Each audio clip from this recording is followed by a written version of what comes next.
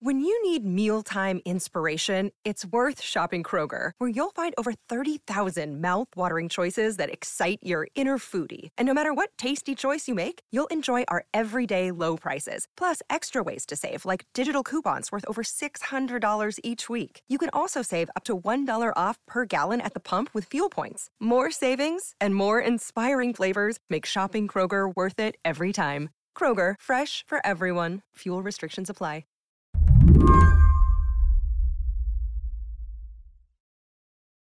Okay, so Green New Deal. Yeah. You just gave me a look like, yes. How much did you watch the reaction to it from politicians? Pretty closely. Henry Grabar is a writer here at Slate.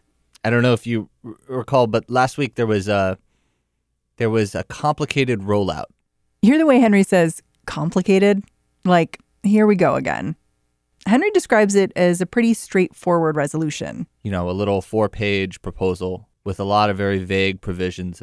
But then there was this press release. That came from Ocasio-Cortez's office, styled as an FAQ, and that they later said was released by mistake. And that document is where all the crazy stuff that became GOP memes in the subsequent week came from. This press release, it talked about reducing greenhouse gas emissions by getting rid of farting cows. It also talks about getting rid of airplanes. How much money, how many miles I have on Delta, Jillian? I don't. And it's going to go to waste. What am I going to use them for? There are no planes. And it wasn't just Fox News that latched onto these ideas.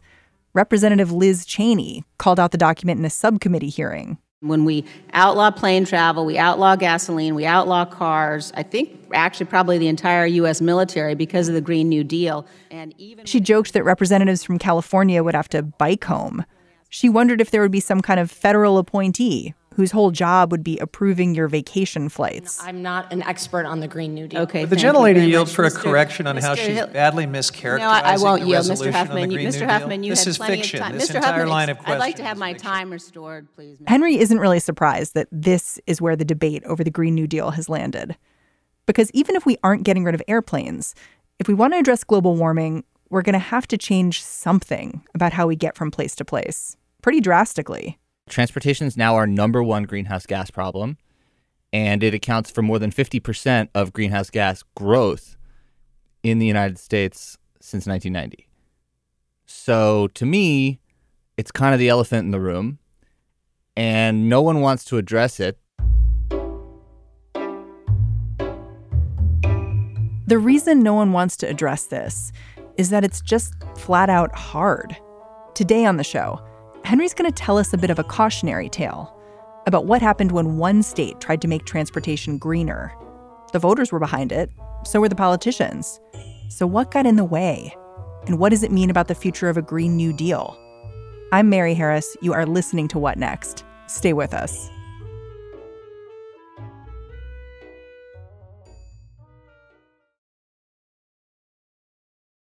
This episode is brought to you by Discover. When it comes to your finances, Discover wants you to know they are the credit card that is always there for you. With 24/7 U.S.-based live customer service, everyone has the option to talk to a real person anytime, day or night. Yep, that means no more waiting for, quote, normal business hours just to get a hold of someone. We are talking real service from real people whenever you need it. Get the customer service you deserve with Discover. Limitations apply. See terms at discover.com/creditcard. The state we're going to talk about is California. And the way California was going to solve their transportation mess was with high-speed rail. This was back in 2008. Congress gave California money for the project as part of the stimulus package. I think this was rightly seen as a really great place to begin what the Obama administration thought was going to be a generational investment in high-speed rail that was going to change the way Americans traveled and bring cities closer together and provide a sort of a stimulus and a jobs program and all that. And it did not come to pass. Earlier this week, the new governor of California, Gavin Newsom, declared that a large portion of this project was dead. Let's level about the high-speed rail. Let's be real. The current project as planned would cost too much and respectfully take too long. Right now, there simply isn't a path to get from Sacramento to San Diego, let alone from San Francisco to LA. I wish there were. What was it supposed to be? Like in the vision, like, what am I doing? I'm like getting on the train at Union Station in Los Angeles. Like, what does it look like? The vision was you were going to get on a train, maybe take the subway downtown in LA, maybe take a cab, get on the train leaving every hour for San Francisco, and you'd be there in under 4 hours. Wow. And that was rightly seen as that's the best route that the country has right now for high-speed rail. There are 14 to 15,000 people who fly between those cities every day. Between Los Angeles and San Francisco. Yeah. And that was 10 years ago. I'm looking at an old government report on this, and that doesn't include places in between. And then there are people driving, too. And then there are people driving as well. Part of what I think is so interesting about high-speed rail in California is that it was a ballot initiative. Like, voters wanted it. Yeah, and that's actually where the problem started. Tell me about that. What were some of the other problems that you saw that you were like, this is where this really went off the rails, so to speak? Okay, so let's take them in order. Number one, the ballot initiative, which bound them to the particular language that was outlined in what was voted on. And so now if they don't meet the stipulations from the ballot measure, there could be a lawsuit. And so they can't really change the plans, at least as far as the $10 billion coming from that ballot measure is concerned.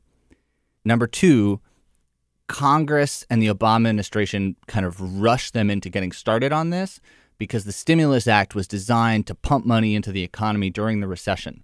It was not designed to contribute $10 billion to California 10 years down the road. So they had to spend the money really quickly, which meant that they got the project underway before they had done their due diligence in many ways. And as a result, they basically drew a line on a map and they were like, okay, that's where it's going. And they didn't talk to any landowners. And so they wound up with a ton of lawsuits and problems with land acquisition and the right of way. And all that has contributed to the delay and the escalating costs. Number three, they rebuffed interest from the French and Chinese rail companies to just build the thing. Why? Because, it was an American pride thing. They didn't want the French coming in. And at the time, there had recently been this high-speed rail accident in China, and I don't think that would have been politically palatable. And so they said they wanted to do it themselves. And we don't know how to do high-speed rail. We've never done it before. And I think that is basically what this project ended up showing. Well, I was just going to say, like, a lot of Republicans looking at the Green New Deal have also looked at what's happening in California and said, see, this is a great example of why this is pie in the sky and it can't work. Do you think that criticism's fair? In some ways, yes, because California was supposed to be the flagship project. But if you look closely at it, I think you can also see that the California project went wrong in ways that do not reflect on high-speed rail as a concept, but reflect on California's mistakes in building it.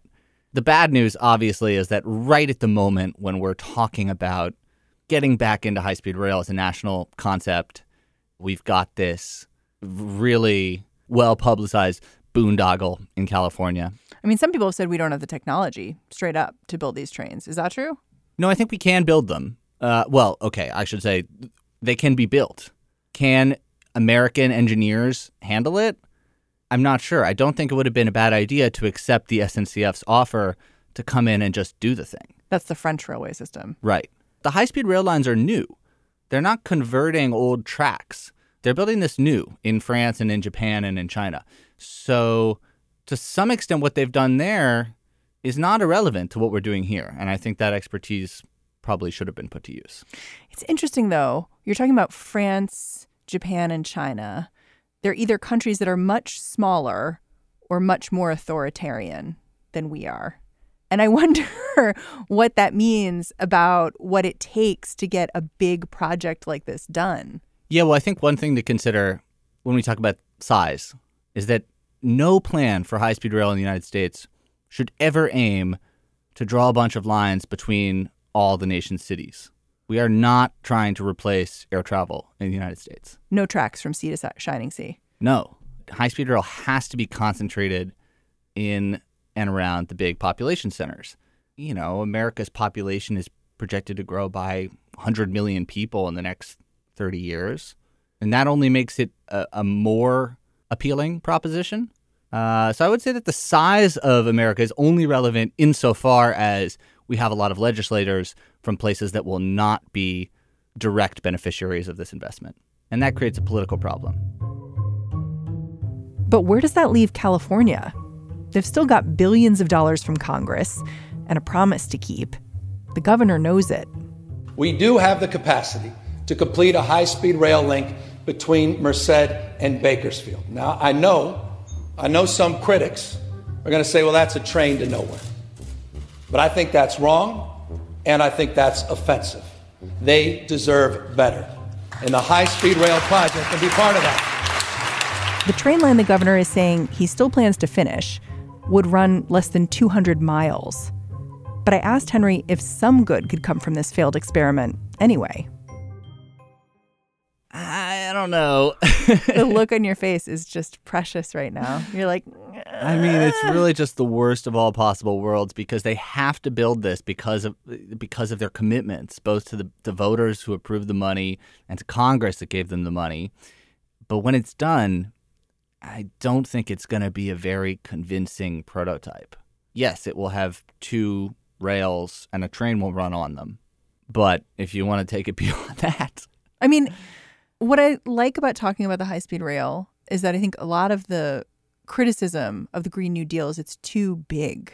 It's too much. You know, you're thinking too big. And that's kind of what these high-speed rail systems are. It's like a reimagining. It's a smaller reimagining, but it's part of it. I just look at how we've screwed that up over and over again. And it just makes me wonder, like, how are we going to get past that to get over this hurdle of doing the kind of legislation we need to do to get the environmental impact we know we need to have? Yeah, it's a great question. If you're concerned about climate change, it is hard to think of any action that seems sufficient, really, to tackle the scale of the problem that we're facing. I think as the octogenarians make their way out of Congress, that perception is going to become more widespread. I feel a little optimistic that at some point something like this will get built, but California is, or at least this edition of the project has not been very reassuring. Henry Grabar, thank you so much for coming in and talking to me about your reporting. My pleasure. All right, that's the show. What Next is hosted by me, Mary Harris, and produced by Mary Wilson, Jason DeLeon, and Anna Martin. Enjoy the long weekend if you're getting one. I'm going to see you back here Tuesday morning.